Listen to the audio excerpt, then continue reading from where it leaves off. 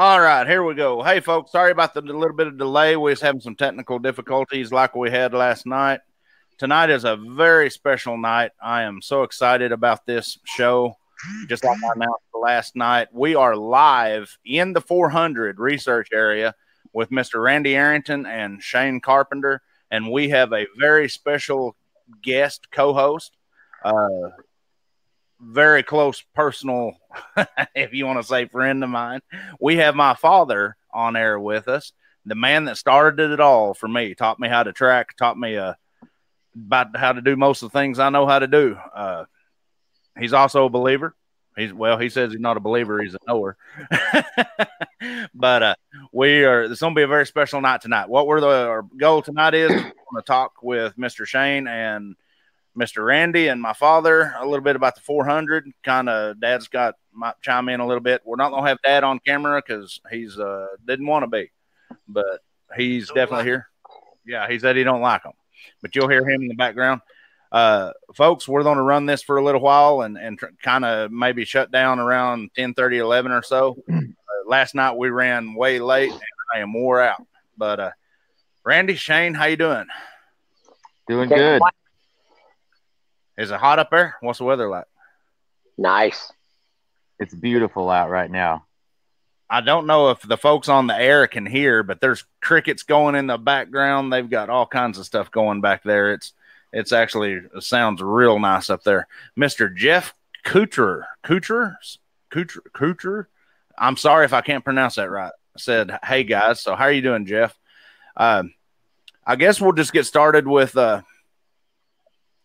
activity. I know y'all got some pictures that you want me to show, and folks, special announcement tonight. We are going to release the teaser trailer for the. Now, is the name of the documentary Into the 400? Yes. Okay, Into the 400 teaser trailer, premiere trailer tonight. Tim Autry, how you doing, guys? What kind of activity have you had up there? Go ahead, Randy. Well, last night we set things up, and around, 10, 11 o'clock, we started hearing noises, and we thought they were coming from the ridge above us. But come to find out, it was condensation. It was very humid, and it had rained on our way down here, I suppose, because it was wet when we got here. So it was wet conditions, and there was a lot of condensation that was starting to drip off the trees. And so we were misinterpreting some of those sounds as being our target species. Ah. But that was just at the beginning. No, so we were a little disappointed. Was that on the parabolics? Yes, that was the parabolic. Gotcha. But our plan was to play Scrabble, with the lights watching us play Scrabble and hoping Dominoes. Dominoes. Did I say Scrabble? Yeah, dominoes. Yeah. But anyways, so we were doing that, and then we would listen, with the parabolics, and we didn't know until today. We eventually came up here and slept in the trailer so that we could leave the campsite unattended, so that we would hope that we would get a visitor. Yeah. So we didn't listen to the audio until today. So we went down there and listened, and what happened was we did get some really good loud knocks, rocks being thrown and knocks, but it started around 4 o'clock. 4:30, way after what you would expect them to be a lot earlier than that. Yeah. But the interesting thing was, it really picked up in its progression. It really started getting a lot more, all the way up until the birds started chirping at around 6:30, 6:45. And I was kind of amazed because they were really putting it into hyperdrive at that point, because they were throwing all kinds of stuff off that ridge, and there was all kinds of noises, and I was making Shane come over and listen to it because I couldn't believe how it went very slow progression and started so late. So we decided that probably they did not watch us play dominoes. They may not have even been there at that point. We think they showed up at 3 or 4 in the morning. That's when the rocks started happening, and then it reached a crescendo at about 6:30 or 7, and by then it was already daylight, but we weren't back down to camp yet, and it stopped when we came down at about 7:30 or 7:45. We came down there, and that's when it stopped, and you could hear some possible footsteps and things like that. Was that 7:45 in the morning? Yeah. Yes.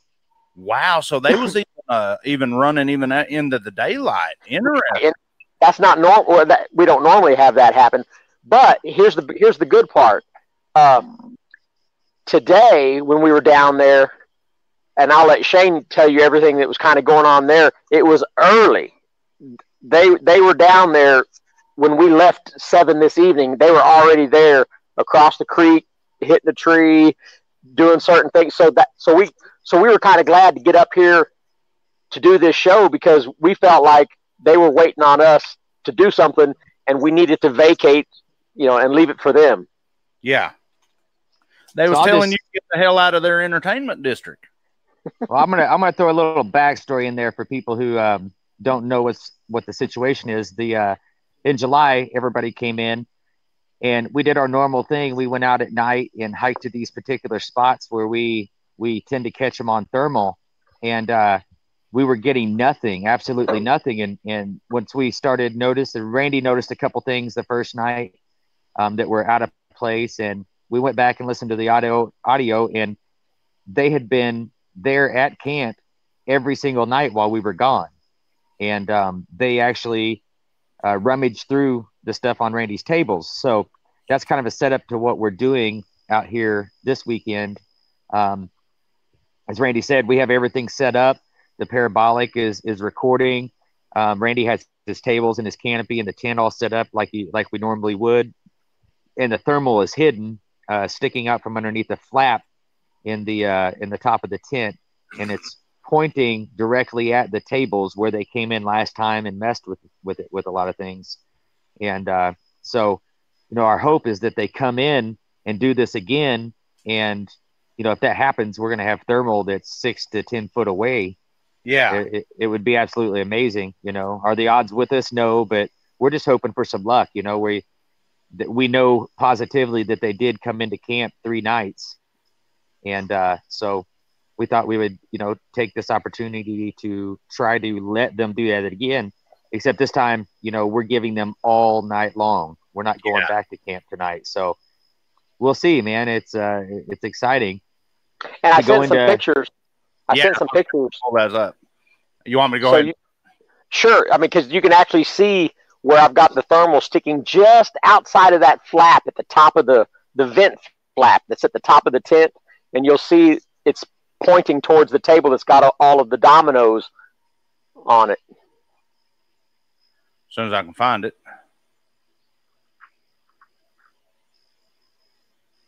There we go. It is. Oh, so you actually see, a picture's worth 1,000 words. I thought y'all was going to have the thermal a little bit farther away from the table. So you're... Oh, no. That's where the tent was last time, and they came in there. So we wanted to leave everything very, very close to the way it was last time, except this time with the camera in the tent.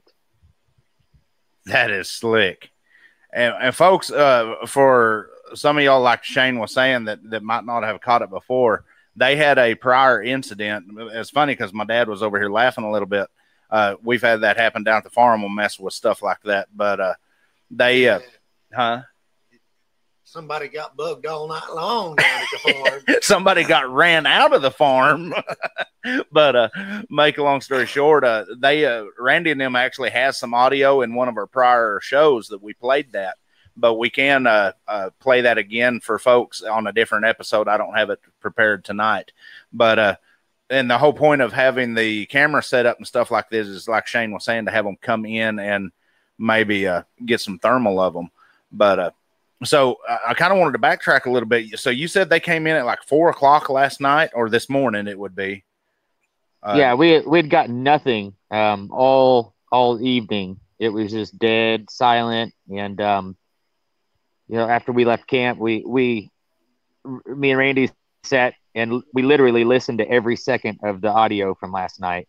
Yeah. And today. And so, yeah, they showed up, 4:30, and like he said, it progressed up until literally just, a few minutes before we got back this morning. And when we left this afternoon, I was kind of getting some vibes. I took a little walk down this trail where we tend to catch them, and I was just doing some video stuff. And as I was coming back, we had a couple woodpeckers sounding off, giving their alarm sounds, and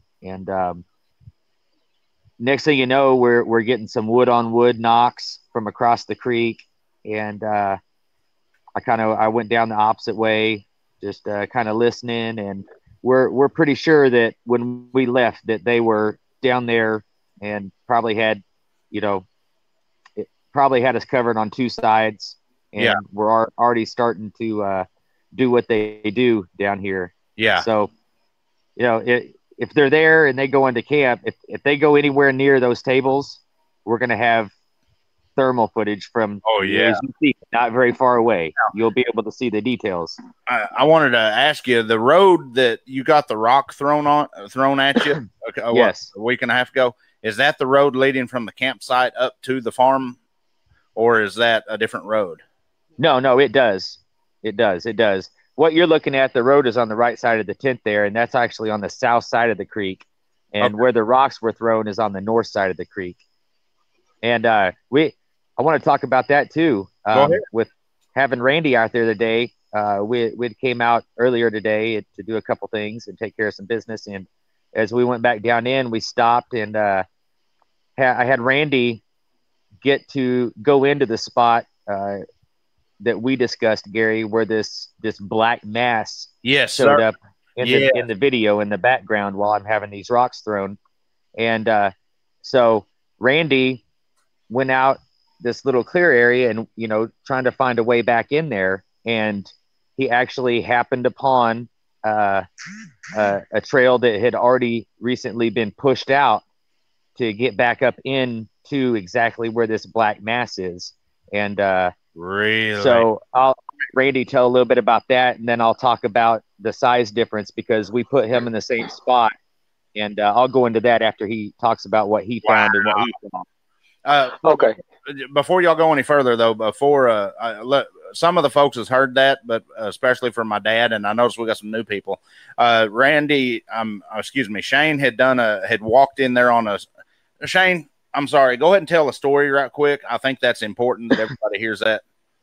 Okay, so a few weeks ago, I came down and did my normal things. All this pattern stuff that we do. Did my thing and wasn't getting any action. I'd found some tracks and ran video on those and all that good stuff. Anyway, I was hiking on my way out, and in this particular spot, I started having rocks thrown at me. And so, at that point I was done filming for the day, and I happened to have the Sony QuickCam on me. So I opened it up, of course it comes right on. So I actually caught on video, these rocks landing around me, baseball and softball size rocks. And so this is what I utilized Randy for today, was to put him out in that spot. And Randy's he's got a lot of muscle. He's not a small dude. Yeah. And so we now have something to compare that black mass to. And Cool. Thank you. Well, unbeknownst to Shane, when he spun around and caught that rock hitting the trail just behind him downhill, he didn't realize just further beyond the scope of the camera was that black mass within the brush facing uphill that we didn't know, obviously wasn't there before. So that's where we were placing myself. So I walked back behind that brushy area, just looking for anything that had made an entrance. And I found an easily noticeable push down where something walked through there and pushed stuff down to get back in there. So I just followed it, and it looped in behind some of those trees, and it dead ended at exactly where that black mass is in that video that Shane has. And it's only about 4 foot from the trail that goes up there. So if it was anything going through there, it would have went ahead and just pushed on out, because it's only 4 more feet and it would have been in the road. Can you kind of describe the trail coming in there, size? I mean, there's a lot of stickers. I had to push through stickers myself. So clearly something walked through there and the stickers weren't an issue. And like I said, I just went to where it dead ended. And right where it dead ended, there was a little log I could step up onto. And Shane remembered where that log was because he knows this area like the back of his hand. And so I stepped up on this log. And while I stepped up on this log, that's the opening that the black mass was in, the opening that you can see up the trail. I'm standing in it when I'm standing on that log. And you're 5'9". Right. So how high up do you think you stepped up? I held my hands over my head when he took my pictures. I had a stick in my hand. I'm going to guess it was as tall as my hands were over my head, which would make it, I don't know. Yeah. 8 foot maybe. Okay. What I was saying though is how high up did you step to get on the log? Oh, the log itself, I'm going to guess about 10 inches, maybe.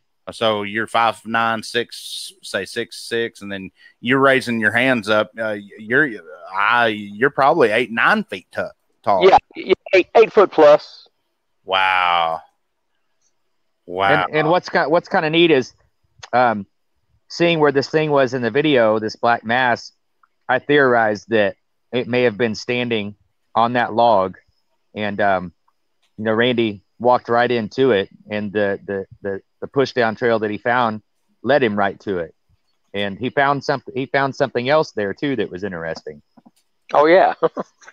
I'm looking down on the ground, I'm looking for signs, myself, and I was looking for any hairs that might be stuck to the brambles and the briars, and I see this rock right at my feet, right in that spot, and it was clean. It was a nice bright white rock with a little bit of moss on it. Algae on it. Yeah. Very clean, sitting on top of the leaves. And I look all around to see, do I see any more rocks like that would make me think, there's a pattern. Are there more rocks in there so I'm not confused? And there wasn't. All you see is leaves and sticks on the ground. And then there's this lone rock sitting right there where I'm standing, like maybe something dropped it, didn't need it, was throwing rocks and didn't need that one, so it dropped it. Who knows? Wow. And it was about the size of the rocks that were being thrown around me too, oddly enough. Yeah. That's crazy. So it looks like it was gathered up in the creek, and whatever it was, if it followed him out, would have crossed the creek just prior to him getting in that bend in the trail. So it could have scooped up a handful of rocks, got back in there, and threw what it needed, and then dropped the one that it didn't need. Wow. I kind of wanted to reiterate a little bit. Randy, when you walked up into that trail, did you have to bend around any tree limbs or anything? Did you see anything broken off to kind of open it up to get up in there? Or was it pretty open, say from the knees up? It looked pretty wide. Yeah. Since I was only 5'9", I may not have necessarily had to do too much ducking. Yeah. And I'm going to be honest with you. I may not have looked really hard above my own head at anything, which I should have, but no, I didn't. Okay. Well, that's fine. I was just kind of curious because coming up into something like that, because Shane's pretty, he's pretty adverse in the woods, and if it was snapping things off to come up in there, you figure he would probably have heard it, because in the video he's actually kind of quiet as he's moving along. And now, in saying that, Shane, how far was that black mass from, say, where you was standing when you seen the rock, distance wise? When the first rock hit, it was probably within 20 yards. Do you think that the rock could have came from that position? I know positively that 2 of the rocks came from the ridge above me to my left, because I heard them going through the trees before they hit.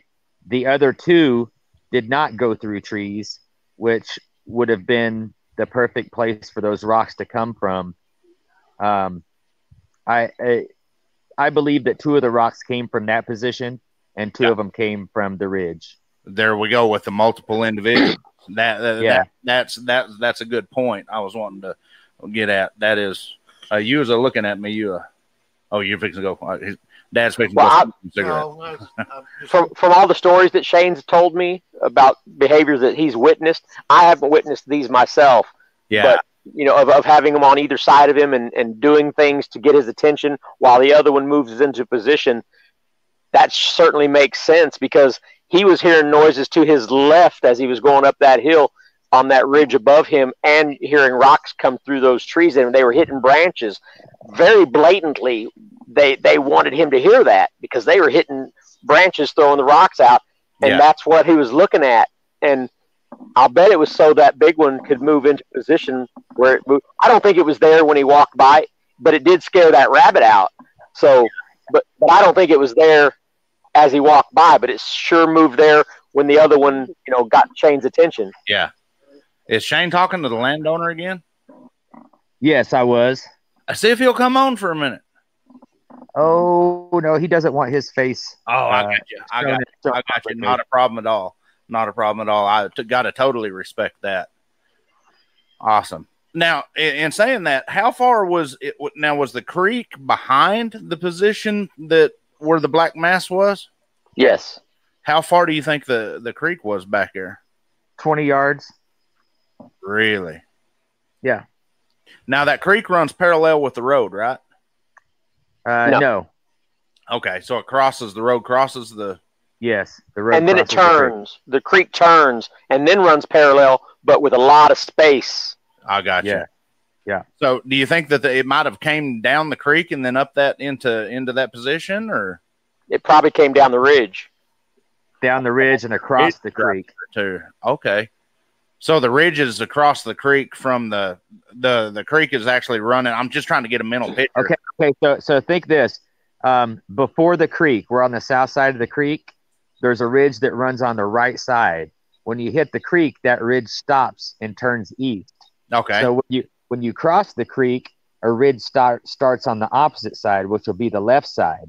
And the creek it goes down, perpendicular a ways, and then it actually cuts towards more northward and kind of goes with the trail, but further away. Okay. So what Randy's saying is that an individual may have came down the ridge before the creek on the right side, crossed the creek into the little floodplain, and one was also on the left side up on the ridge on the north side of the creek also, if that makes sense. Is there a lot of cover on that ridge? Absolutely. Yeah. And Shane was just there. I mean, he was at where our campsite is now. He was sitting down on one of those logs, digging through his backpack because he was going to stay a little bit after dark. So he was sitting there for a while. And, the history of what goes on out here, the best viewing for them is to be on that ridge right above the campsite here. So more than likely, that seems to be probably what happened. He was on the ridge. He was probably pacing him out since he found those tracks and casted those tracks and stuff and was walking out. Walking across the top of that ridge and just pacing him would be the easiest way to go about it. But then it would have to drop down and cross the creek once he hit that trail going up the road. What was you saying, Dad? I just agree with them. I think they came down the ridge. Yeah, we know that they actually don't silhouette themselves on the ridges. They'll run just below the ridge line. But yeah, Randy's actually got proof of that. I need to show you that video. I need to show Dad that video of the ridge walker. Oh yeah. That is now, in saying that though, Randy, I'm sorry, it's been a long day. Shane, from where you was at when the rocks was getting thrown at you, how far from there? The reason I'm doing this, I'm just trying to give folks kind of a mental picture of the situation. How far was you from, say, the farm where you're located at now? I mean, you don't specific, but oh man, I couldn't tell you an exact mileage of how far it is down there. I mean, it's probably, I don't know, what do you think, Randy? A mile and a half down into the bottom? Oh. Yeah, I'm gonna say a mile as the crow flies, but probably a mile and a half on the trail. Yeah, and folks, you got to understand, this is rough country. It's up and down with a lot of granite stone, a lot of hardwoods, a lot of waterways. So I mean, I would not have wanted to get caught up down in there and them things not want me to come out. You know what I mean? We slept in the trailer with the door open, so we're not too worried about them. Oh yeah, well, look at what y'all have had happen down there already. I mean, you got within 7 foot of the juvenile. Folks, when y'all see, but I was watching the door. You was what? I was watching the door. I could see the skyline through the doorway, and I kept imagining a face, peering around the side of that door. So yeah, my imagination was working a little bit. Oh yeah, I bet. Especially with, I guarantee you that was probably the big male looking at you, Shane. If it pans out that was the black mass that we see, if he was 8 feet tall, that's a pretty big boy. I mean, now would that be correspondent with the track sizes that you found? His tracks were 15 inches, so that would put him at roughly 7 to 7.5 foot, I would think. Going by the normal things that you hear. Yeah, I haven't seen him.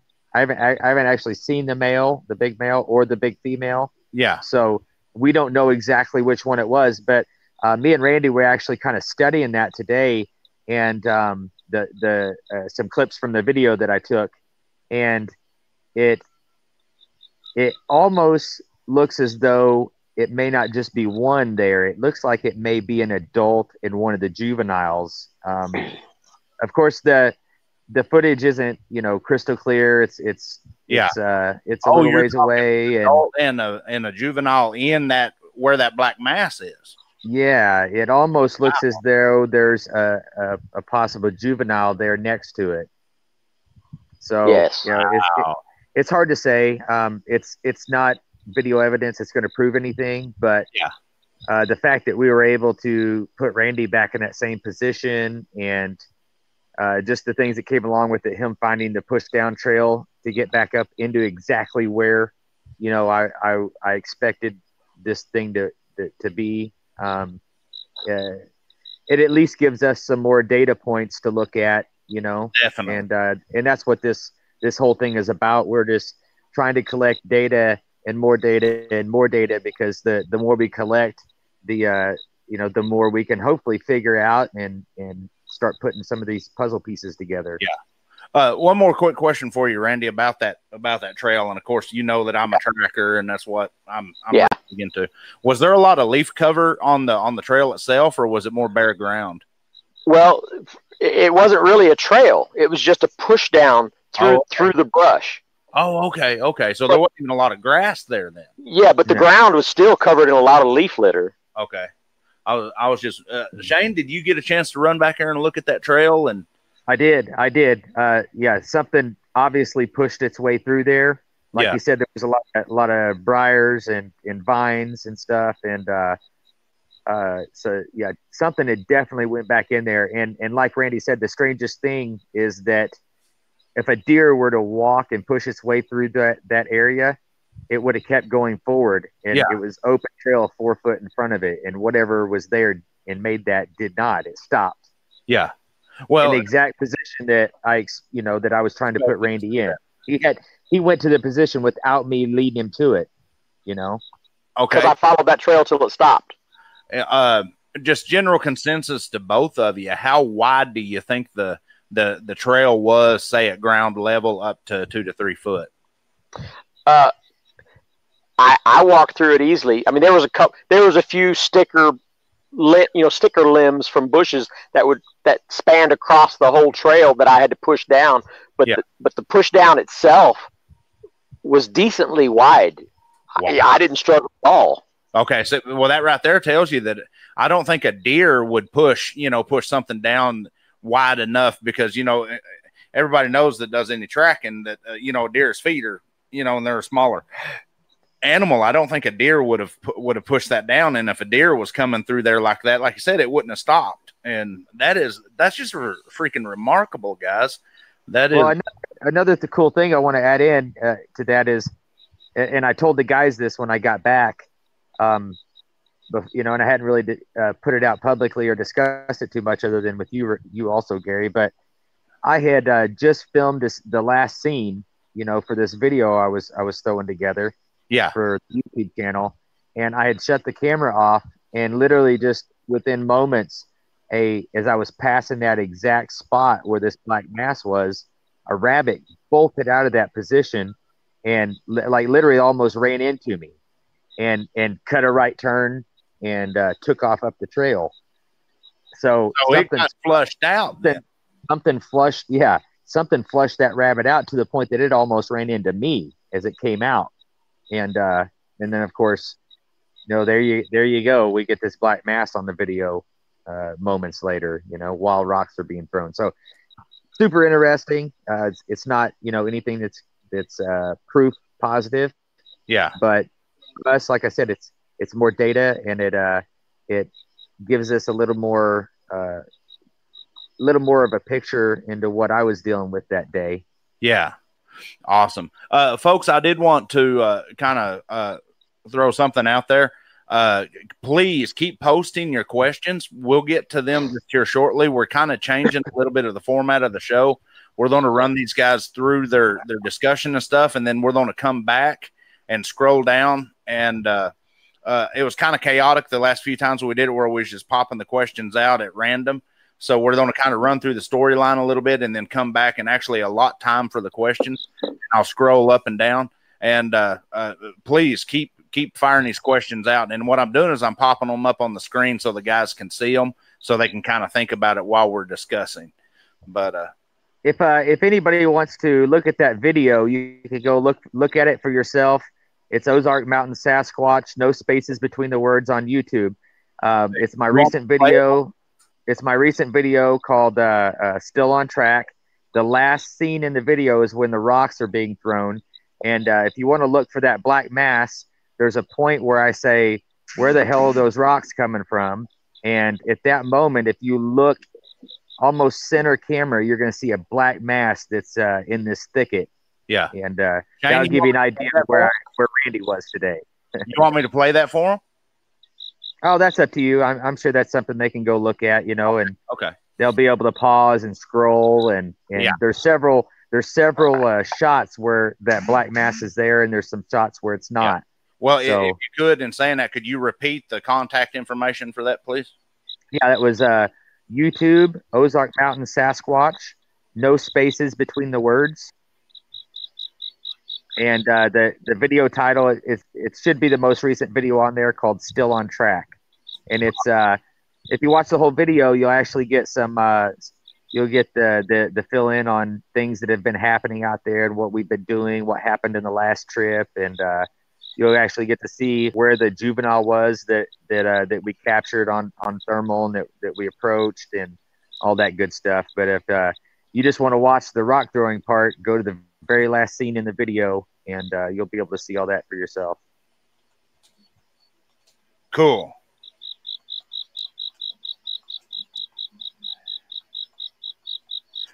Crickets. I hear crickets. Me typing. No, I mean, really, I hear crickets. Yeah, for real. I was actually going to tell you to turn around and tell them to shut up. They was too loud. So with the deal with we had the deal with the road where you was actually able to trace that. So you were saying that it was 20 yards from where you was standing to the to where it was. Yeah, about 20. Sorry, could you say that again? Where I was standing when I filmed all this, where I was standing when I caught the black mass on film, I was 20 to 30 yards up the trail. Wow. Pointed backwards, down the trail, trying to figure out where these rocks were coming from that were landing on the right side of the trail. Yeah. And they Shane and I were laughing, kind of talking about it, and Shane hasn't had much experience with the male that lives here, other than finding its prints. He knows it's here, he's never really seen it much. If this is the large male, all of a sudden he's put himself in some action right after the juvenile was approached the last time we were here. Yeah. So I was laughing with Shane, and I said, look, they probably had a conversation, and he told Dad, I can't believe this guy walked right up on me, Dad. I was hiding like you told me to. I was hiding the way we normally do, and this guy walked right up on me. And I bet your dad says, well, let's see if he does that to me. Yeah, that's a very good point. You know, even in reports you hear of, you know, I've heard of other behaviors, you know, similar to that. That's it is interesting that Big Daddy's coming around now, and once again, I have to think that it's multiple individuals you're getting interaction with all the time. Like, you know, Shane was saying up the hill, the 2 rocks coming, and then 2 coming from there. There's a commonality even in Randy and some of your experiences. It's quite impressive how it's like almost a standard straight across the board, you know, behavior from the species. Well, and there may have been even 3 or 4, because the rocks that were hitting on the east side of the trail, I think at this point may have been coming from the black mass that is in the video, but I was also hearing movement and snaps to the east. Yes. If you watch the video, I'm focused on the ridge, which is to the west, and the bottom that towards where the creek curves around and kind of follows to the east. And, you know, the whole time, 2 of those rocks, I'm pretty convinced now came from the south, you know, but like I said, I was reacting to these rocks landing on the east of me. And then I was also hearing movement, you know, on out further. And so, yeah, it's so hard to say. It was an awesome moment for sure. Oh yeah. Here in a second, I want to get on some of those questions. Hey, can I answer the one about where that one guy, I think his name is Norman Reed, asked about what size we think they can possibly get to? Yeah, that's what I was just fixing to say. We was going to start popping the questions. Dad's got a few for you too. So let me run back up here and let's start with that one. Do you mind, Shane? Can I answer that one? Go for it. Well, first I'd like to take into account people. When you talk about the size of people, you know, you're going to occasionally see 7-footers and maybe even slightly bigger. But when you get into the enormously large people that is showing some type of physical pituitary problems or things like that, they are extremely frail. Robert Waldlow was like 9'11" or 8'11" tall, and he was almost an invalid. Needed a walker and all that kind of stuff, and braces. So there's something about your bone structure and the musculature can only allow you to get so big before it becomes unnatural for your body, and your body can't, the physiology of your body can't handle it. Bigfoots will have to be the same way. You're going to hear people out there with these outrageous stories of, oh, this thing must have been 14, 15 foot tall, or even a 16 foot or taller. I don't take a whole lot of stock in that kind of stuff, because it seems to be that the average is, you know, 8.5, 9 would be a big boy, and maybe occasionally a 10-footer, maybe. I'm just saying maybe. But that's got to be almost the upper limit, because anything above that would be some type of problem for them, and they would not be able to maneuver as well as they do if they're at such a height that you know is what I'm saying. Yeah. And I'll add in there that Reed, I do agree with you somewhat on the environment, that the environment may play a role also. So yeah. Still a physical limit. Yeah. The part that kind of got my attention about the question was, you know, down there at the end where it says it depends on the environment. The ones in the north, in my opinion, are bigger due to it being colder, so they need more fat and fur to keep warm. Well, Reed, me and Randy and Shane and a few others has had conversations in the past about the type of food and the type of terrain up there. They're almost, you even look at the bears, you don't see a whole lot of big grizzly bears down in this country, but yet you do up there. It's almost like that straight across the board, the predators in that area are bigger, meaner, rough. Well, not meaner, but you know what I'm saying, bigger in stature. And I don't know if it's the food source or the terrain features or something. And then as you get down here, they seem to be kind of leaner and rangier, but kind of in a V shape. And then you get on down into Florida and the swamps, and they're even smaller and more like a chimpanzee or an orangutan style. But that I thought that was a good point that he brought up, you know, about needing more fat and fur to keep warm. I mean, that definitely could have something to do with it. It could. I don't know though. Okay, here's another one for you. Let me, Dad, you had one right quick. I was just going to ask them how often they run into multiple contacts at the same time. Did y'all catch that? Yeah. So, yeah. So it's fairly common down there. When we start getting action, it's never just one. You know, we'll get a knock on the ridge and a rock clack will come back from across the creek.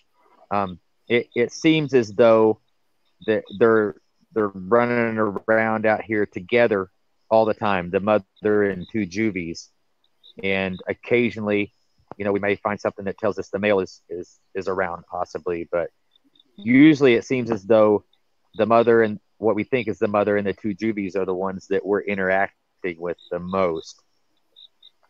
Yeah. I don't think for myself, even before I got involved with Shane, you know, and there's great stuff happening here, almost every time something has happened, I mean, you might as well just be logical about it. If you hear a tree knock, it's one Bigfoot talking to another one. So a rock clack, these nonverbal communications means they're talking to another Bigfoot. I've recorded a really good whistle that involved some tree knocks and a whistle and some other things. Those aren't communications for me. Those are communications where it's talking to another Bigfoot, letting it know something. It means something to another Bigfoot as part of their communication with each other. So you can just assume if you're hearing one, there's more than one, because if there's one, he doesn't need to make any noises at all. He's generally going to make noises so that another one knows what's going on. Good point. What was you saying, Dad? Oh, just back home, it's generally one's knocking all right, but he's usually, what we felt was that they was tree knocking to get us out of his territory. And the only time that I've heard of anybody speaking of more than one was actually my own personal experience, where I heard three of them talking back and forth to each other. Yeah, literally jabbering out in the woods. Right, I mean, not 100 yards from my house. Well, this is all that I've experienced. In my old area, it was the same situation. It seemed to be a family unit. Yeah. And it was typically the two juvies that I got the interaction out of most of the time, and Mom would be around somewhere. It was almost the same situation, actually. Well, and Gary Sr., your response to those tree knocks, it's not uncommon. We often put our own feelings into what's happening. So whenever you hear a tree knock, they're trying to scare me away. Whenever a rock gets thrown, they're trying to scare me away. Those aren't necessarily true, but it doesn't change the fact that that's what you believe they are. So anyways. Well, the rock throwing doesn't bother me. It's Junior over here that likes to run when they start throwing rocks. Well, in saying that, just like you were saying there, when it was, you know, when we had that experience where they was actually triangulating our tent. You know, it was three individuals, and you could blatantly hear steps over here and twig snaps over here, and you know, something like that's crazy. That hootie owl, that bionic hootie owl that me and you talk about all the time. And you could blatantly hear the three different individuals, and then the rocks was coming from three different directions. Well, Shane was just telling me a story today, not too far from here in his old area, or close to his old area. He was with some friends and a bunch of boys, young boys for a church group camping out, and they heard them triangulate around, and they had some really nice activity where one looked over the top of the tent into the tent of one of the boys sleeping. So, but that doesn't mean that the triangulation meant anything more nefarious when it happened to you guys than it did to these boys. Yeah. Now, when we left, the reason we left quickly is there was a storm coming up, and when we seen the track, it was just a little bit of an overload, and we kind of boogied out of there and then went back down. But y'all got to understand, this is the first time that I had been camping back on the property in 15 years? Quite a while.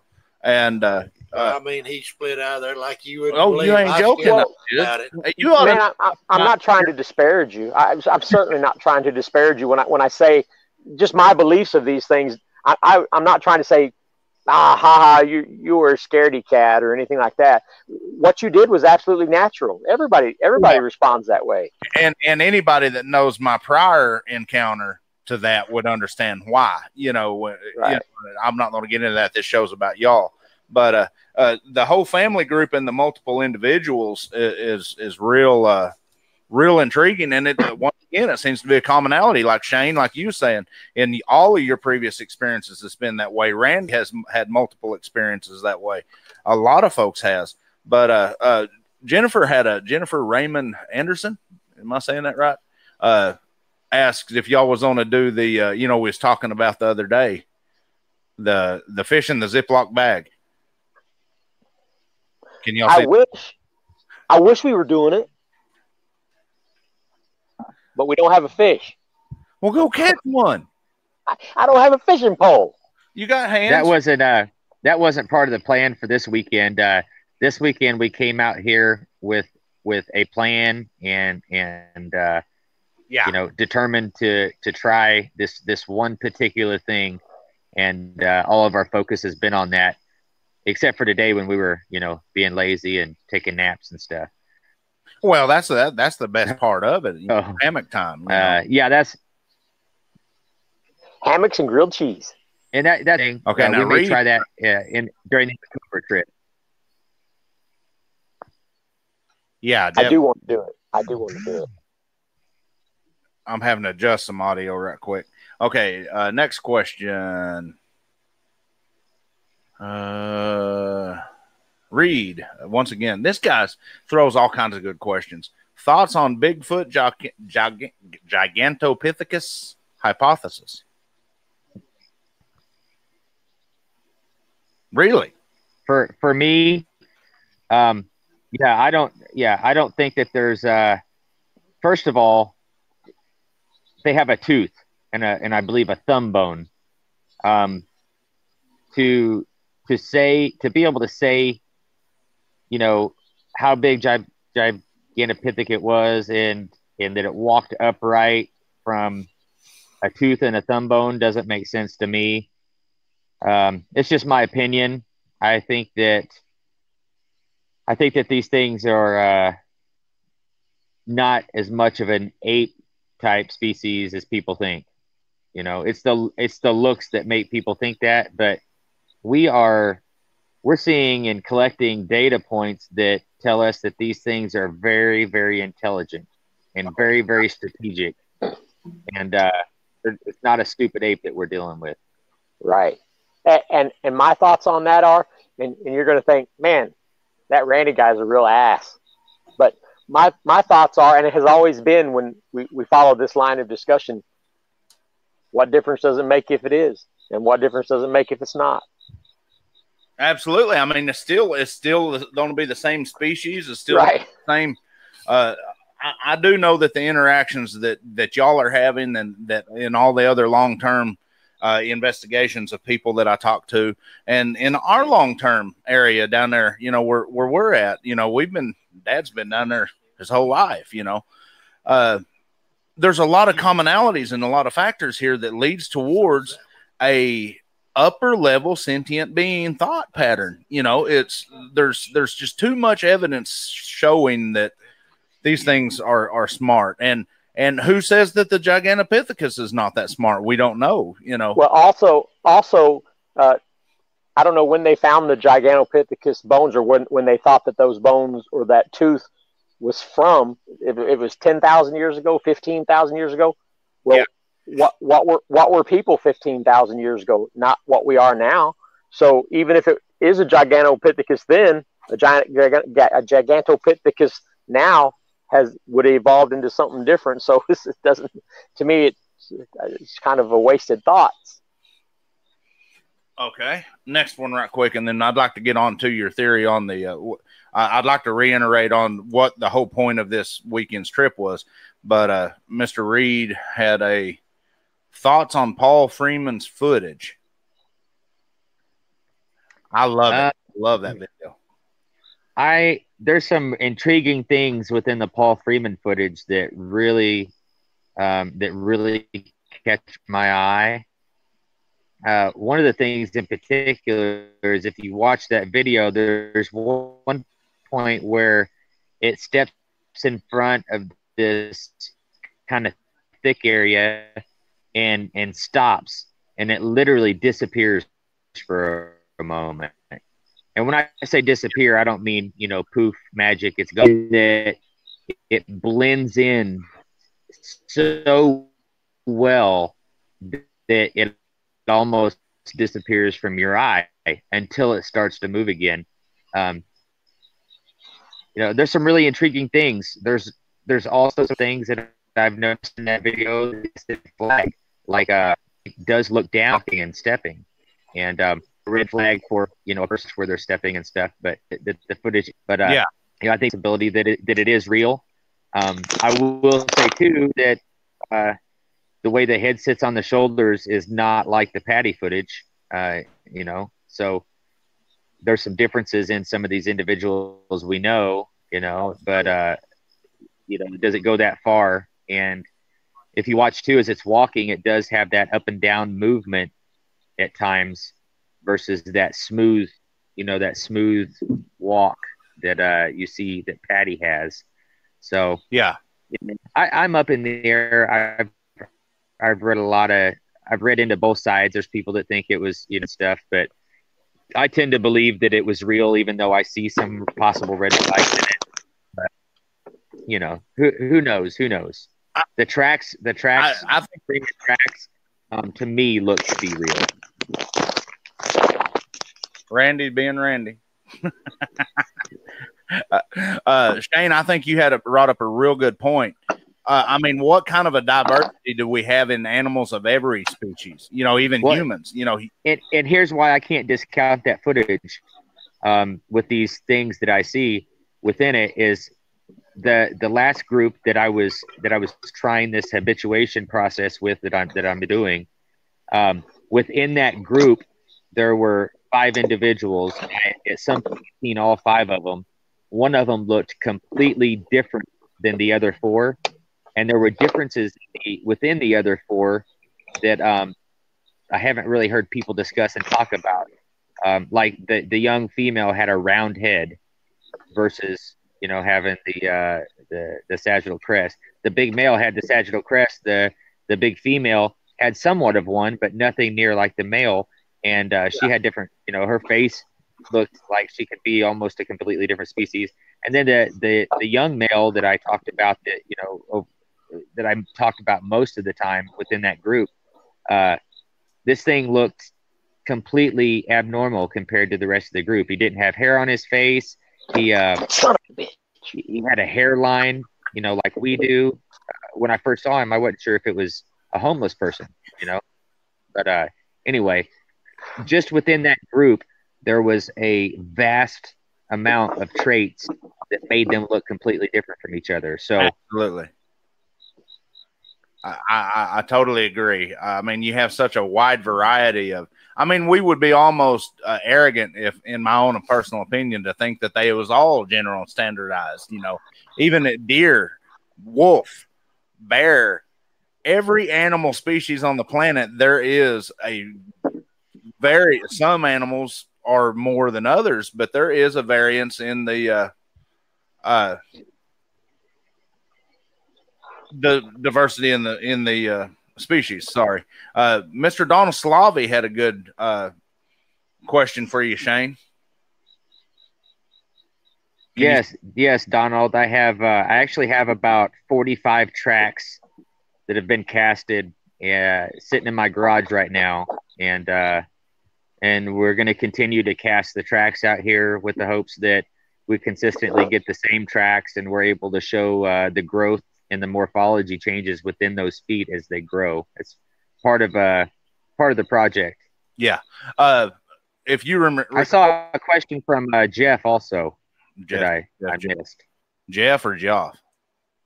Joff.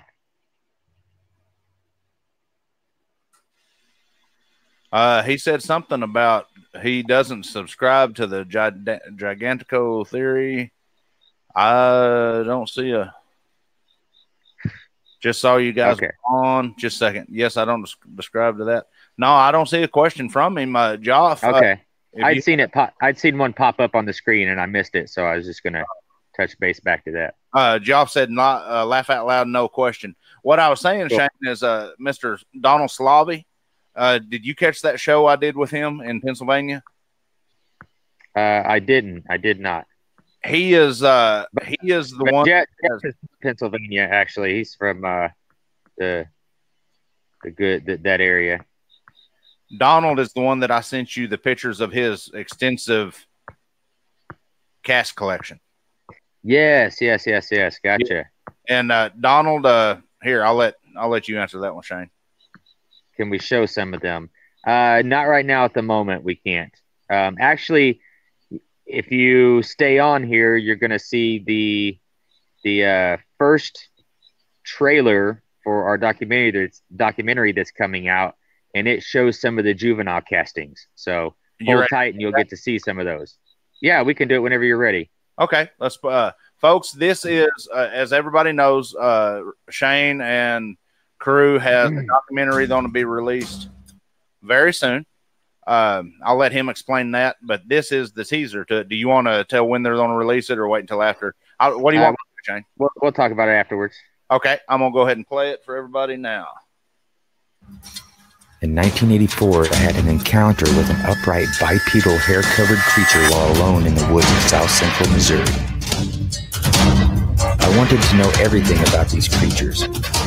I was drawn into this enigma and could only hope to have another encounter. In 2017, an old friend brought me into a private property where there seemed to be consistent things happening, along with the property owner having some personal experiences. I created pattern hikes as to be predictable, and I looked for patterns being created to my own.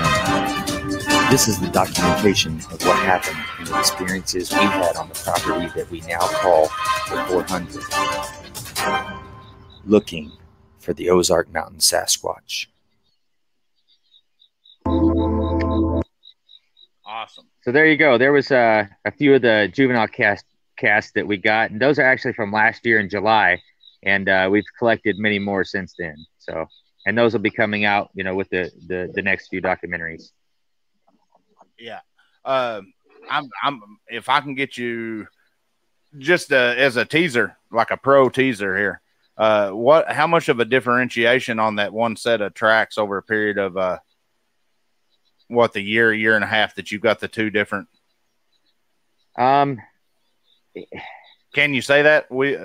Yeah. So last year, those one set of those tracks last year was about 9.5 inches to 9 3/4, and basically the foot, if I'm correct, and the last tracks that I casted are from the same individual, the foot has grown about 1 inch to 1.25 inches over the last year, and width-wise, I'd have to get back with you on that. I've been more looking at the morphology of the foot, trying to designate that it is the same foot, and look at those characteristics that'll tell me that. So we're still not 100% on that. I'm trying to get some people that know more than me about that to look at them and confirm that. And I'll actually be getting in touch with the biologist that you gave me the number to here really soon, Gary. Cool. He actually contacted me yesterday. He's quite anxious. he's fired up. Good. Awesome. In saying that, I'd like to, if y'all don't mind, I'd like to roll right in. I know we talked about it a little bit the other night, but I had a couple of people direct messaging me asking about what's the deal with the domino. Could you kind of explain that? Yeah, let Randy explain that. And can you take that question off so I can see his ugly face? Yeah. There he is. Well, I'll let Randy go into that whole idea, because that was his thing, man. Just a second. Let me. How's that? That better? There you go. Yeah. Sorry, man. I'm trying to figure out why my battery's almost dead on my phone. I'm trying to hook it up. Well, you want us to go to something and come back to you here in a second, or? Well, it's not actually it's just getting low, and I was trying to hook it up to my battery so that it starts to charge. But anyways, the dominoes is just something that I was thinking that if they like to watch us, that it would have a couple components with it that are similar to what they seem to like, and that is clacking rocks and patterns. The dominoes have the numbers, the dots on them. So, they like to stack rocks. They put rocks in certain patterns, it seems like. So I was kind of hoping that they would watch us playing dominoes last night, and we were clacking them on the top of the not the table, but my ice chest. So we were clacking them and playing dominoes in the hopes that they were watching us, and then would come down and specifically like them, look at them and like them. And so we have the dominoes on the table in front of the thermal camera. So that's just the hope. The hope is that it's just something different. Just a stimulus then. That's kind of a bait. Gotcha. Now, did y'all set the I'll probably need to pull those pictures back up. Did y'all set your table and stuff back up like you had before? Yes. Where you had them come in? Y'all want me to go ahead and go into those pictures? Or what do you want to do? Sure. Awesome. Let me see if I can remember how to do it. Yeah, every time we come down here, we try to do everything, as close to this exactly the same as we can. Rady sets his tent and his pop up, and the table's up, and I set my tent in the same spot, and we really try to make everything really as routine as possible, so that there's a normality to everything at some point, I didn't know Sasquatch sit in chairs. That's a ugly one right there, man. Okay, so you did set it up just about the same way, except for the table coming across the front of the tent there. Well, the front of the tent last time was actually pointed to the south, which the tent would have been rotated. We set the tent with the door on that side this time because that's the side that has the opening for the thermal to be able to stick out and still be hidden. Yeah, I got you. I don't see no hammocks up. Oh, they were up. They were up. Randy caught me snoring today. I took one of the deepest naps I've taken in quite some time today. It was awesome, man. It was such a beautiful day. Oh, I bet. What was the temperature like up there today? It was supposed to hit the low 80s today, but it didn't really feel like it. I was actually laying in the sun at one point, and was comfortable. But I'm cold natured too, so. Well, and you don't have the insulation on you like I do.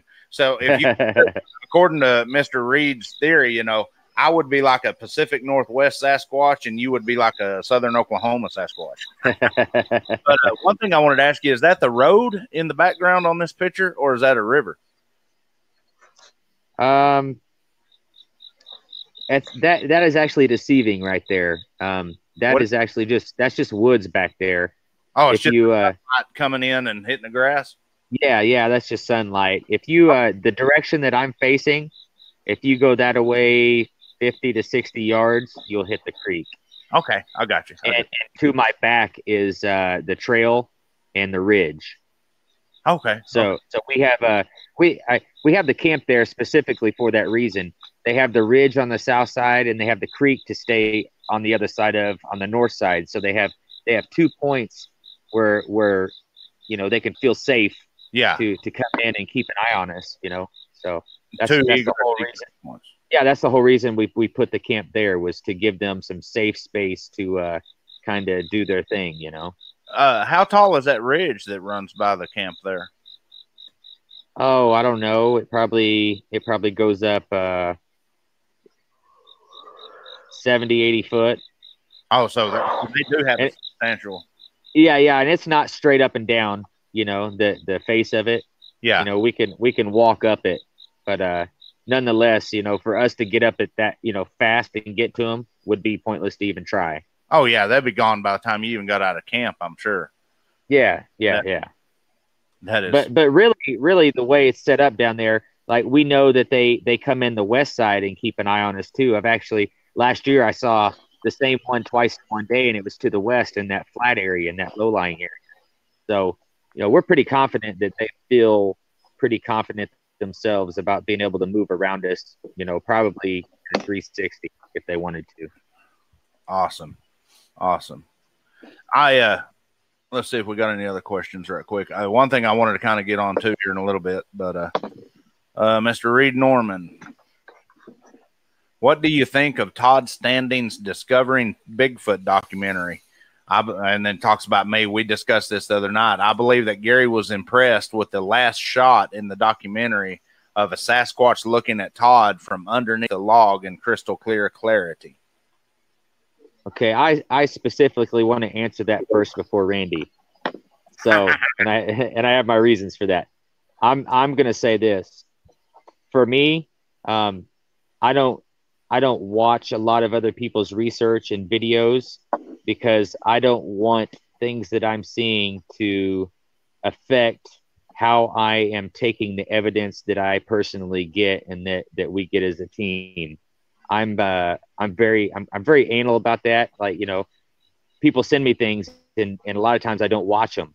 And that's the reason I don't want things outside influences to affect the evidence that we're getting here.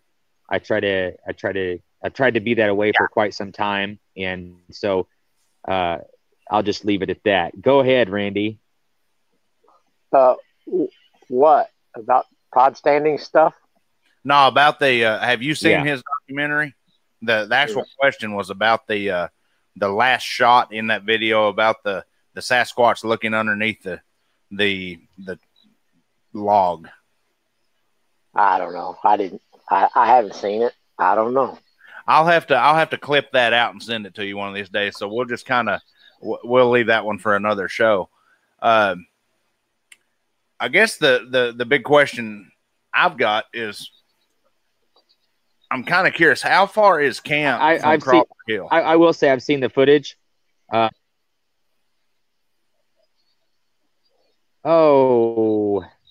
It's about if we were to hike it, it's about a 45-minute hike, unless you're really getting after it.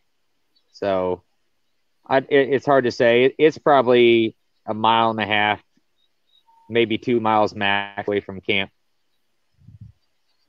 Okay. The reason I was saying that is you were saying that was the highest point in elevation in that area. I was wondering if, I was talking to an individual earlier about this show, and he was saying he was wondering if maybe like the Crawler Hill was maybe like their home base, and then they spread out from there because I guess in some of his experiences, he was saying that they seem to gather around the higher elevations and then move down into lower elevations and come back to a higher elevation. Well, oddly enough, in my old research area, it was so similar to this. And that's one of the things that kind of blows my mind is the big male in my old research area hung out on the highest point out there. And the tracks that I find from the big male out here, what I think is the big male, when I first started really hitting it hard out here and getting to know the property, I was finding his tracks on what we call Crawler Hill, which is also the high point. We do know for sure that the juveniles have been up there. Me and Randy camped up there a couple times, and we actually, located the juveniles' tracks coming in the backside of the hill and coming up to the top that we left for them to come in. And so I haven't found the females' tracks up there, but I have found the juveniles and the big male. So just an odd thing, in my old area, it was the same situation. The big male, I used to find his tracks around the base of the high point and up on the high point, and I didn't find his tracks throughout the rest of the area. It was always the two juveniles and the young female or the adult female. So the guy that had a good point. Randy, what do you think? I don't know, man. I'm trying to get my phone to stop running out of power. Well, good Lord, Randy. it would make sense strategically, to control a high point. It gives you a lot of options to get away. Something's coming up one side, you go down the opposite. A lot of safe ways to protect yourself. I know down there in our area, they seem to kind of gravitate to that high hill up behind the pond back there. I don't know why. It's almost like they want to be up high to where they can see around better. They definitely want to see people coming in and leaving before they can get out. But I guess I've always tried to set up where you give them what they need, and it seems like they need the high point. Yeah. So what's the plan from here? Y'all are going to sit in the trailer tonight and then monitor tomorrow. What else do y'all got going on? Is that just the goal for the rest of the trip, or are you going to do anything else, or what do you got going on, my friends? No, we get to chill and be lazy the rest of the evening. We're trying to let the equipment do the job and the work tonight. That's kind of the cool thing. Me and Randy have been discussing that. We've been out here and we've done these hikes in the middle of the night all over the property to these high points and whatnot, and working our butts off to get to these areas where we catch them on thermal, and it's to the point now where we feel like we don't have to do that because we know that they're pretty consistently coming in around camp and keeping an eye on us at this point when we show up out here. So yeah, the hard work is, I spent the last few years getting the hard work done, and now we've gotten to a point where, it seems as though they're coming to us. We don't have to go to them at this point. And that's making it so much easier. It's allowing, Randy to come up with more strategic ideas to use around camp, just like, this weekend. Our whole deal this weekend is setting up the thermal and the audio at camp and leaving and giving them all night to come in and do their thing. So literally we come in and set up and we let the equipment do the work now. This time. Yeah, but in the beauty of that too, once again, they have control. They have in a sense. Absolutely. If you keep it like that all the time. That's a big part of our strategy is not pushing too hard and letting them control the situations. Absolutely. And I think that's where you're getting your results. You both have been doing that over a period of years, and then y'all have come together to do it here. And then, of course, we do have the other individual that we was talking about. I won't mention his name until he gives me permission to. But, he's been doing it and has gotten a lot of the same results, and I think that the way y'all are doing this, once again, we said this other night, but I have to reiterate on it. I think that kind of, to me, sets the bar for what we're doing. Now Dad does the same thing. He just leaves them alone. I mean, literally, they don't even acknowledge them hardly. And I think that's got a lot to. That's why they like our place. Yeah, like you said, that's the reason they like it. But I think a lot of that is it gives them a level of comfort and how would we say, confidence to where they do come in like you're talking about. Well, when I catch them and see them or catch a glimpse of them, I let them know so that they're there. I've wanted them to know and realize that I understand they're there. As if I see one and I acknowledge it and let it know that I absolutely know it's there, and then I move on and keep doing what I'm doing, it's going to make them feel even more comfortable because, hey, he just saw me and he still, went on and did his thing. He didn't try to come after me. He didn't try to come, get another look. So for me, that's been part of my strategy is actually acknowledging them when I catch them with my eyes and letting them know for sure that I know they're there. Last year, the one that I saw twice in the same day, one was in the morning and one was in the afternoon. And that afternoon, even though I couldn't see, the detail within its eyes, we stared at each other for 10 seconds. It absolutely knows that I know it's there. There's no doubt in my mind. So that's kind of been a part of my strategy too,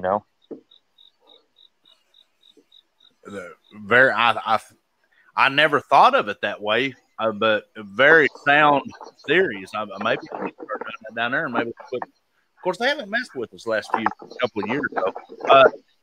Jeff had his name's Jeff, but he goes by Jeff. Did Randy cover the back side of the FLIR that was lighting up his face with a cloth or something? The way we use the FLIR setup, Randy's actually looking at a screen. He has a screen sitting down at chest level, and we actually turn our backs to the individuals, and we do that purposely because we know they can see us. We've actually we've seen them repeat this behavior when we have our backs to them and they're watching us. One of us will turn towards them and they will duck, or they'll drop out of position where we can't see them. So we know absolutely they can see us at night really, really well, and they've shown us that they're reacting to us. So no, Randy doesn't cover up anything. When we're looking at the screen, we'll all kind of huddle around Randy with our backs to the individual, and our faces are actually pointed away from them. So, and just so everybody knows, if you're ever in Philly, look up Jeff's tattoo shop. Jeff is a great tattoo artist, owns a shop in Philly, and does some great work. Cool. Now, this is more of a personal question for me. How'd the trailer pull?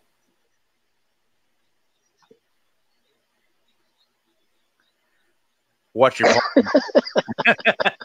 what's your plans for it? Are you going to do any mods to it yet? Man, I don't know. This is our first time using it, so it's great to sleep in. Is it? That's a 12-footer, isn't it? Yeah. That's.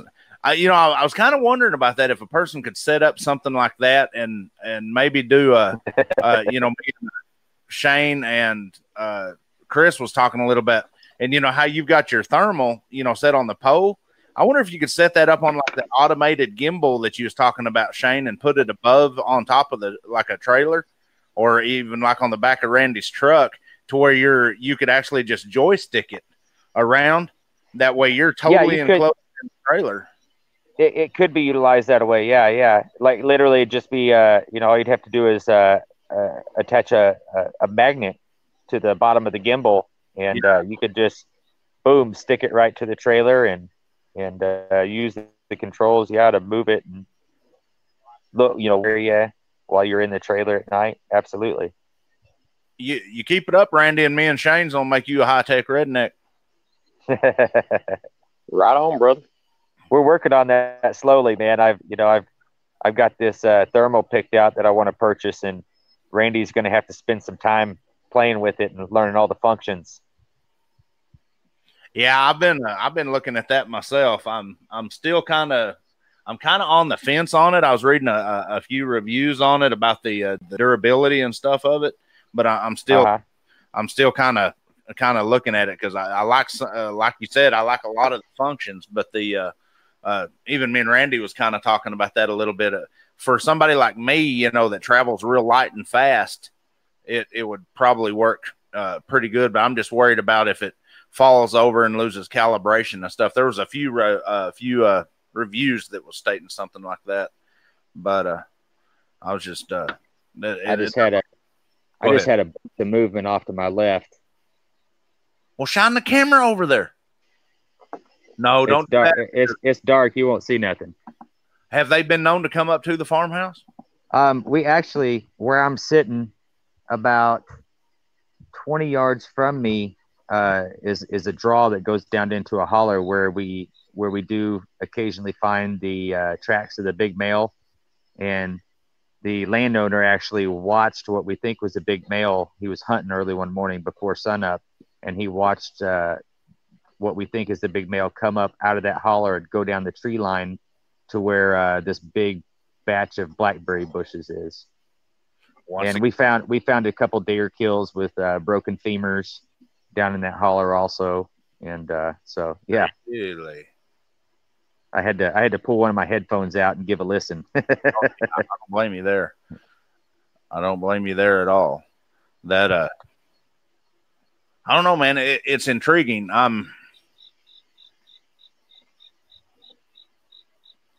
I got to be very careful what I'm saying from this point on because I want to roll into a conversation, but that's more for private conversation. And I do apologize, folks. I don't even mean to be teasing it, but they with this documentary coming out, Shane's kind of and Randy's kind of limited at what they can talk about and not, you know, they don't want to release too much. In saying that, have you got any other time frame on I know we just talked about it last week, but have you got a time frame on your documentary yet? Have you heard any more in the last few days or? Yeah, I was chatting with Stacy Brown, who took it over for me, took it off my hands and is running hot on it right now. The trailer that we watched just a bit ago, that was from Stacy. He did a great job on it. Way better than I could have. So I'm excited as to where it's going. And he should be done in, you know, hopefully about 3 weeks. And we'll have it up on Amazon Prime shortly thereafter. You know, we're hoping middle of the month next week sometime, maybe early October, we'll have it up and going. So about we meet up at Hanobia. Yeah, or just thereafter. Yes. Now, in saying that, y'all are coming back to the 400 the week after Hanobia or the week before? 2 weeks after, October 17th, everybody will be coming back in, and myself and Randy and Chris Reinhardt and of course Professor Dan yes. Nedrolo will also be here, and he gets to come in for the whole 5 days this time. So he's excited. Yeah, he's excited to have more time here and get to see more of the craziness that happens here on this property. Awesome. I'm you know, I'm always excited about the 400, but I'm actually excited about Hanobia with you guys. I think it's going to be a great opportunity for all of us, and it's going to be a real unique experience for me. Especially, it'll be the first time I go back to where I had my sighting, and I can't think of a better bunch of guys to go up there on that and check it out again. But right, and you know, plus you know, we can kind of, if we get scared, you know, we kind of snuggle up together. Yeah. See, the only problem that I'm having with this though is everybody on the hill can outrun me. Not a problem. Not a problem for us. Well, I know. Oh, what about me? I might be. Go ahead, Shane. You'll beat us because me and Randy don't run. Well, yeah, right. I don't either. Run. Yeah, with me and Dad are feeling it today after everything we've done today, but we're both feeling it. But yeah, I'm excited. I want to get up there and see see where you filmed the Ridgewalker, you know, film, Randy, and kind of get back down in the old stomping grounds, and hopefully we'll get some audio down there. You know, that area has never failed to drum up something, whether it's a track or go ahead, Randy. You know the audio that I have with Mark Roberts was it with me in the truck when that rock hit about 3 a.m. Yeah.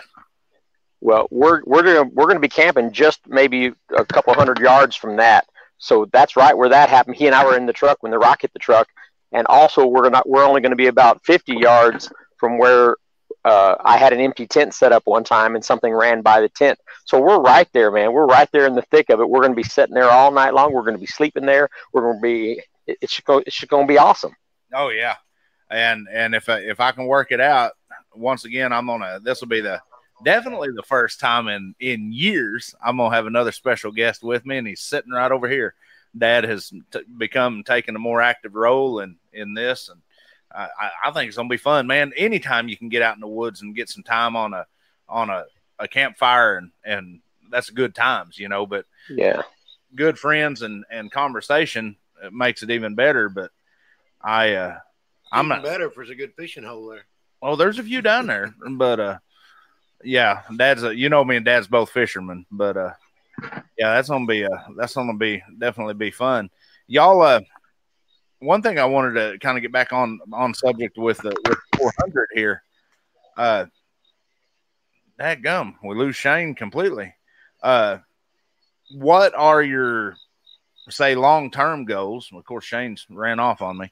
What's your I'll see if I can answer it. What's your long-term goals for everybody here? What? Just a second. what's the name of the video documentary again? Donald, is called Into the 400 with the Ozark Mountain. Here we go. We'll let Shane answer it, or Randy. Into the 400, the Ozark Mountain Sasquatch. Yeah. But it's called Into the 400 because the 400 is the private 400 acres that all this activity is taking place on. Yes. Shane, I was talking, and of course, I don't think we've ever covered it. I know you've said it in a roundabout way. What is your long-term goals with the immediate research area? I know your ultimate goal is to prove the existence of, but what's your long-term goals with the immediate the 400 movie documentary series? Well, we're gonna just keep doing what we're doing and filming the process that we're going through and show getting, and thus far things have only progressed. Nothing's really stopped or slowed down. Every time we come out as a group, we seem to get just a little closer and get a little better footage. And so the goal is really to be able to collect all this data and show the consistency of it, to be able to show the same behaviors that we're capturing on thermal consistently, to try to capture traits and behaviors that they're showing, and just the consistency of that. We want to be able to say, hey, this theory is not happening with us. This theory is happening. We're hoping to narrow some things down.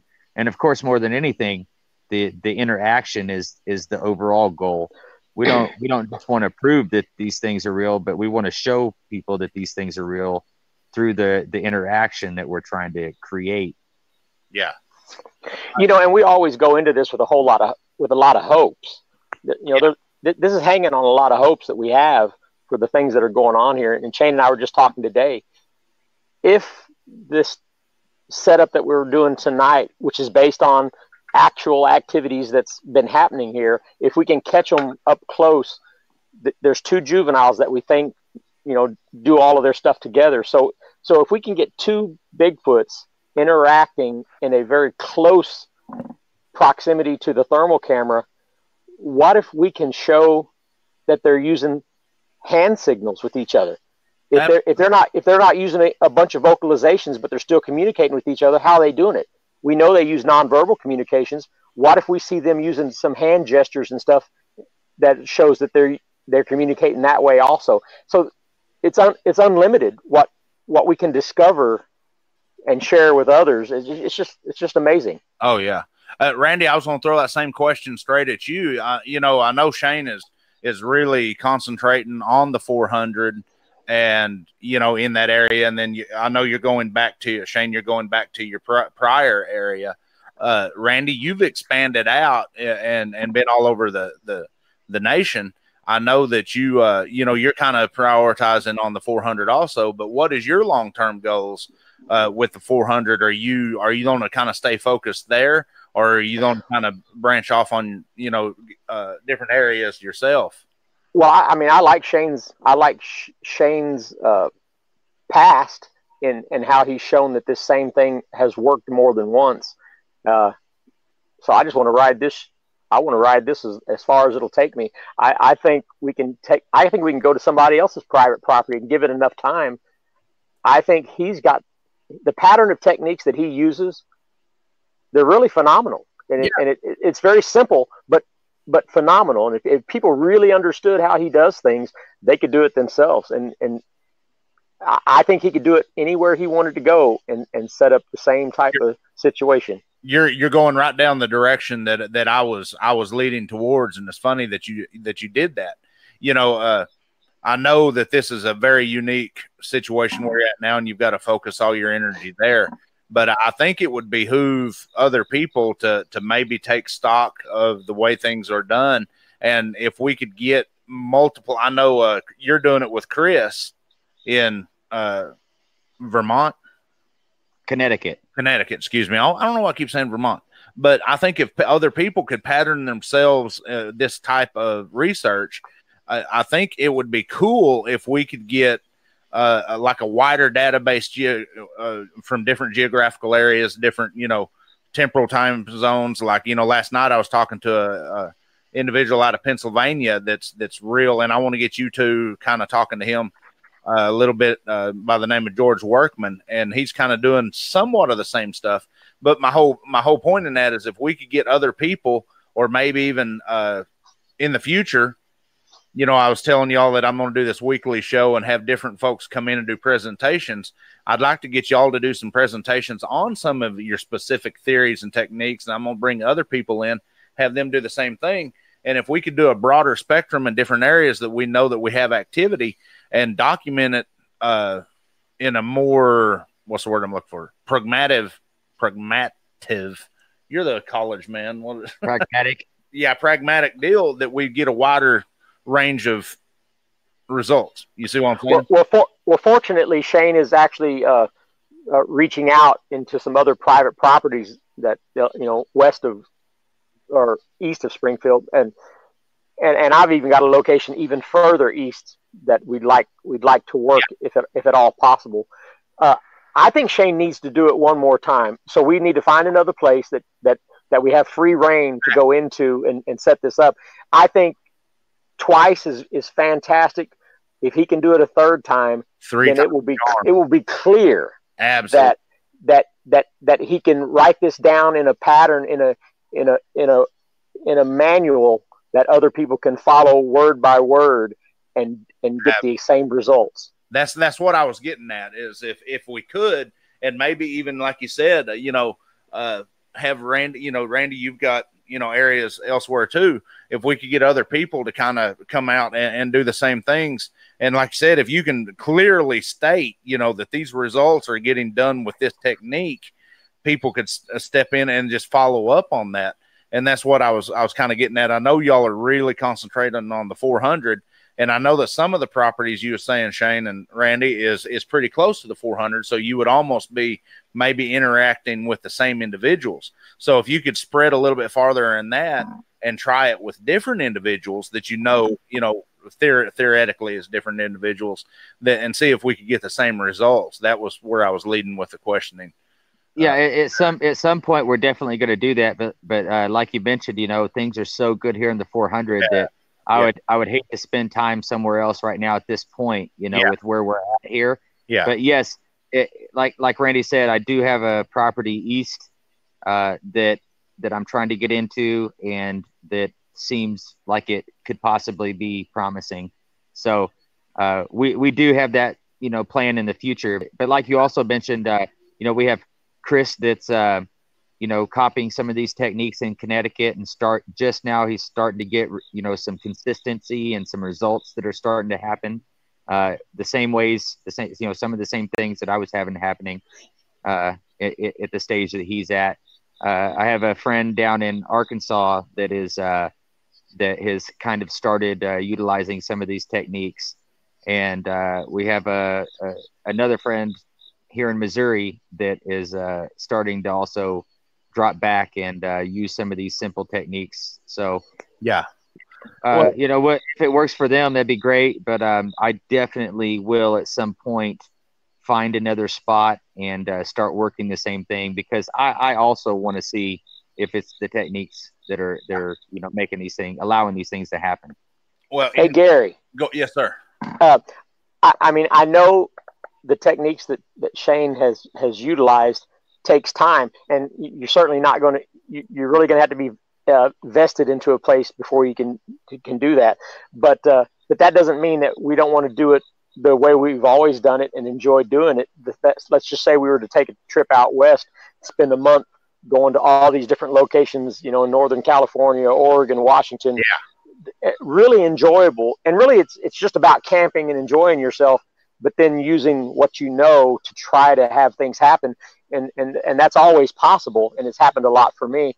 But I want Shane to experience that too, especially in those wild areas. I mean, I call those wild areas. Yes. When you're miles and miles away from any fences and stuff like that, those are wild areas, and it's a different a different game out there, I think. Absolutely.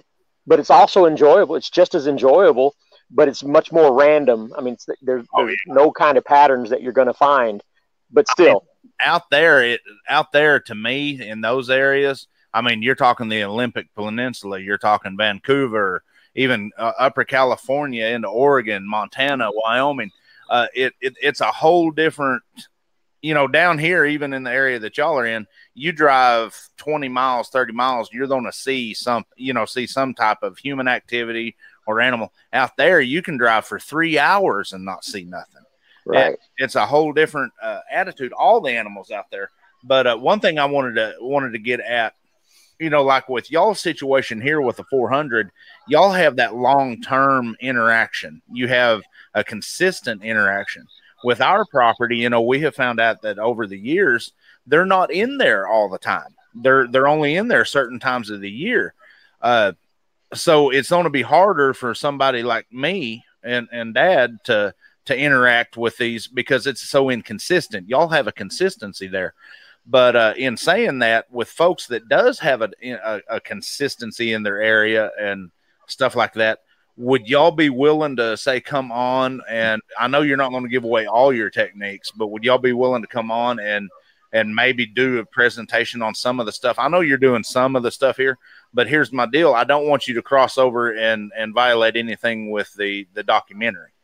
You see what I'm saying? No, we can do that. I'll just have to sit down at some point and write out kind of a pragmatic, that people understand. And it's all simple stuff. And like Randy said, a lot of it has to do with patience. The things that I'm doing are take time. And if you have patience, then it's all easy stuff, man. Yeah. Just easy stuff. It's real common sense. It really is. I think a lot of people go out and overthink things, hiking through the woods and whooping and knocking all the time. That's not things that we typically do. It's not to say that we don't do that stuff occasionally, but that's we're not out here doing the average normal things that most people are, I think. And not saying that those things doesn't get results, because in some certain situations it does, but I don't do those a lot. I don't think you've always taught me on the place, you better have a dang good reason to be screaming in the woods down there. I think that, different results might glean different, we don't know what the results is. We don't know what those things. I love how Randy puts it. You might be out there saying, hey, come screw me. It might be a mating call or something. Yeah. We don't know. We don't know what some of these things mean exactly. We may have some ideas or think we have some ideas, but we don't know for sure. Yeah. And I might like it. You can't talk for me. See what I deal with out here, man. What happens at the 400 stays in the 400. Because you're in Missouri, you don't have to show me. Oh, it's been shown. But yeah, that was that thing I wanted to kind of be on. I probably should have done it in private, but the subject came up here. Y'all already getting good results over a period of time, and I'm asking this of everybody, that we talk to here with Poor Boys Paranormal. Anybody that's willing to come on and talk about their theories and talk about what kind of results they're getting and how they're getting them, if they want to come on, and especially with this new show format, when we do this weekly or bi-weekly, where we're actually like tonight, we're doing a presentation in a teaching format type or a specific format. I think that might up the game, if you understand, if you get what I'm saying. One of the cool things about what we're doing out here is that at this point, like we're not running on theories. We are coming up with new things to try due to the experiences that we're having. So we're in a situation where something will happen and we will react by coming up with an idea of where to go next because of that situation. So we kind of have evidence leading us to our next step. We don't necessarily know where we're going next. We're just allowing the evidence and the circumstances to point us in the next direction. you know, this weekend, we wouldn't be out here doing what we're doing this weekend if we wouldn't have had them come into camp 3 nights last time we were here. Yeah. You know, so we're reacting to the situation and trying to be smart about it. And, you know, of course, not push too hard, but also push a little bit. We're always trying to move forward a little bit. Yeah. Just not too fast, not too hard, you know, and this weekend was all about, you know, letting them do their thing and us just relaxing and having a good time and enjoying the weather. Oh, yeah. And folks, I hear the weather's just going to get better. They're saying it's going to start cooling off after this week. So awesome. Good. That'll be good down here. I know I'm going to be busy. I'm finally going to have my code inspection done this week, and I can take a breather and start doing the fun stuff and like building my back deck and all that. But I'm excited about, once again, I'm excited about, you know, Honobia and being able, this time of year is when we're really getting out, and we're getting into our time of the year for them to get active down there on our place, and you know, spending some time down there and being able to try some of these techniques out, maybe, you know, that we've gleaned from you and other folks, and I'm excited about that. But I'm really go ahead. Go ahead. I've got the landowner coming by, so if you hear it gets loud for a second, it'll stop shortly. We I was just saying that I'm excited about this whole situation with y'all at the 400. You know, you've got such a unique opportunity there that you're getting such good results, and you've put in the time, and now you're getting the benefits from it. Randy, you look like you're about ready to go to sleep. No, I'm listening. But yeah, you're right. You're right. A lot of time, a lot of effort, but a lot of joy too. We were talking about this being such a passion for both of us today. You know, and we were talking about how we interact with people all day long in our other jobs and things like that don't have anything in their life. They just work and then they go home and then they sit on the couch and watch TV all day. They don't understand what it's like to have so much drive and passion for something like this that's away from your regular everyday life, and it makes you happy to be alive. I think everybody needs a hobby like this that really makes you feel alive. Absolutely. You know, and I used to tell Dad, and we used to laugh about it. You know, I tell people all the time, like, you really need an excuse to go sit in the woods. Yeah. But it gives you something to do, you know, gives you a focus. And we've sat in the woods all my life, squirrel hunting, fishing, just going to walk around in the woods. But rather be in the woods than in the house. You ain't joking. That's the whole point of it. But I think there in the area that y'all have got something special going on, and I can't wait to see the results. You know, we're all impatiently, and I will say impatiently, waiting for the documentary to come out. Well, and I also don't want your listeners to think, wow, man, these guys really have a grasp on this stuff, and this is really, there's still a lot of hit and miss. That's always going to be the case. And I don't want people to be confused. There's specific things about what's going on out here at the 400 that is really making this what it is. And Shane and I have talked about it multiple times. And we think it's the fact that there's 2 juveniles. It's the 2 juveniles. They're risk takers. They're more risky. They're not as developed mentally as an adult. They're not as careful. They're much more curious. All of these things contribute to what's going on out here.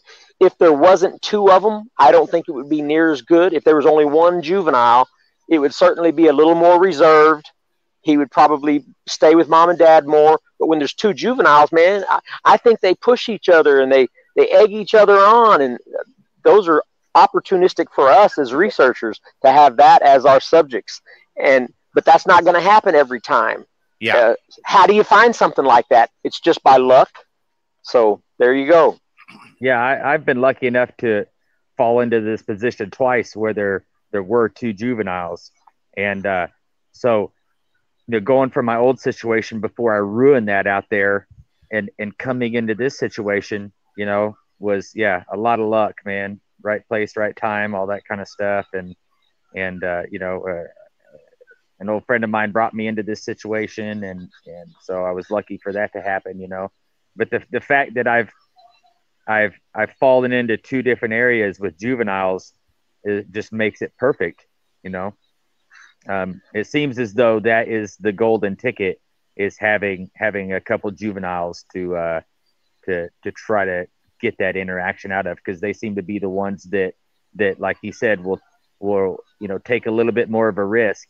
In my old place, at times I felt like the two juvies were practicing their strategies on me, like they were enjoying the cat and mouse game and getting out in front of me and trailing me and making noises on either side, getting me to hey, look over here, and then the other one moves, and then it makes a noise so the other one can move. It was like a game almost at times.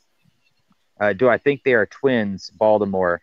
I don't.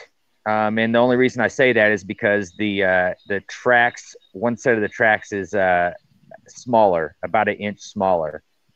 And that's not to say, that paternal twins, are born closer together, I guess. And so it's not to say that they couldn't be twins, but I don't have any evidence to say that at this point. Yeah. And their feet are completely differently shaped. What I think is the young female has a slimmer foot, more of a, what you would say, I guess you could say, a more feminine foot. And what I think is the young male has more of a robust, meaty foot. Yeah. Which even correlates up into theory, or I wouldn't say theories because there's enough evidence backing it, but with the full grown, it's like we was talking about that the other night about the physical structure of the males compared to the females. It's impressive. And the differences in the juvenile tracks and the feet versus the adult feet. I have some ideas that I'm using the castings to try to prove, and I could be off base and completely wrong, but that's another side of this study that we got going on out here is trying to show that the juvenile feet aren't necessarily going to look how we expect them to look, comparing them to the adult tracks. So we'll see if that pans out. Awesome. If it doesn't, it doesn't matter. All I want is to be able to have legit evidence that proves or disproves something. Well, yeah. That's it. That's kind of really the whole, how would you say, the whole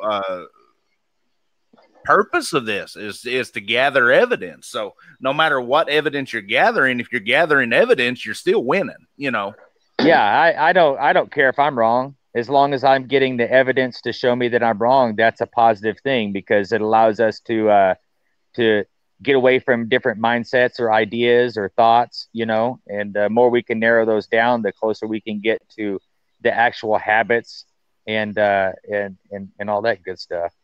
Remember, if you're spending a lot of time on something that is not right, that's not true, and is not backed by evidence, then in all actuality, you're wasting your time.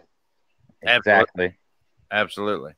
And that's one thing I love about the whole pragmatic view that a lot of researchers now that I'm finding out that, there's a commonality in a certain mindset in individuals is no matter what I'm doing, I'm finding out something. I'm either proving, like you said, I'm proving myself wrong, I'm proving myself right, but I'm proving something using evidence, not just speculation and theory, which is a good thing. But it's so hard to glean evidence from these animals because they're so, how would we say it?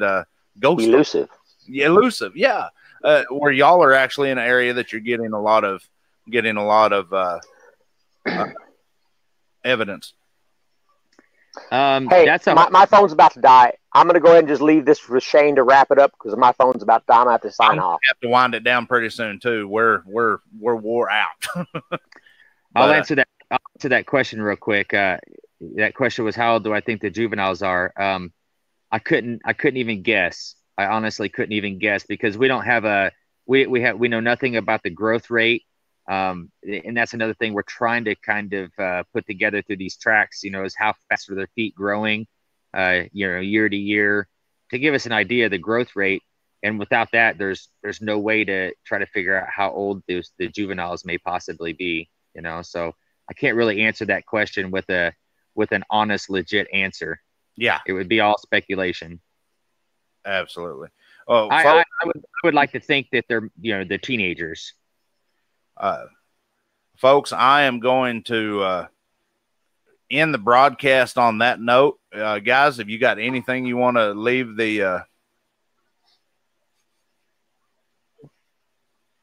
with the folks before we shut her down?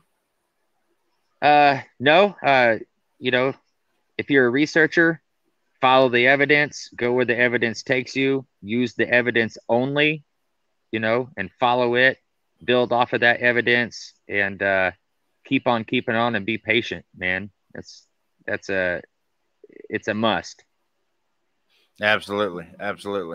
Well, in saying that, Shane, good luck tonight. Y'all want to get some rest. Hopefully we get some, I say we because I feel like I'm a kind of a part of the team and kind of in the background. I'm like on what's that TV series where they had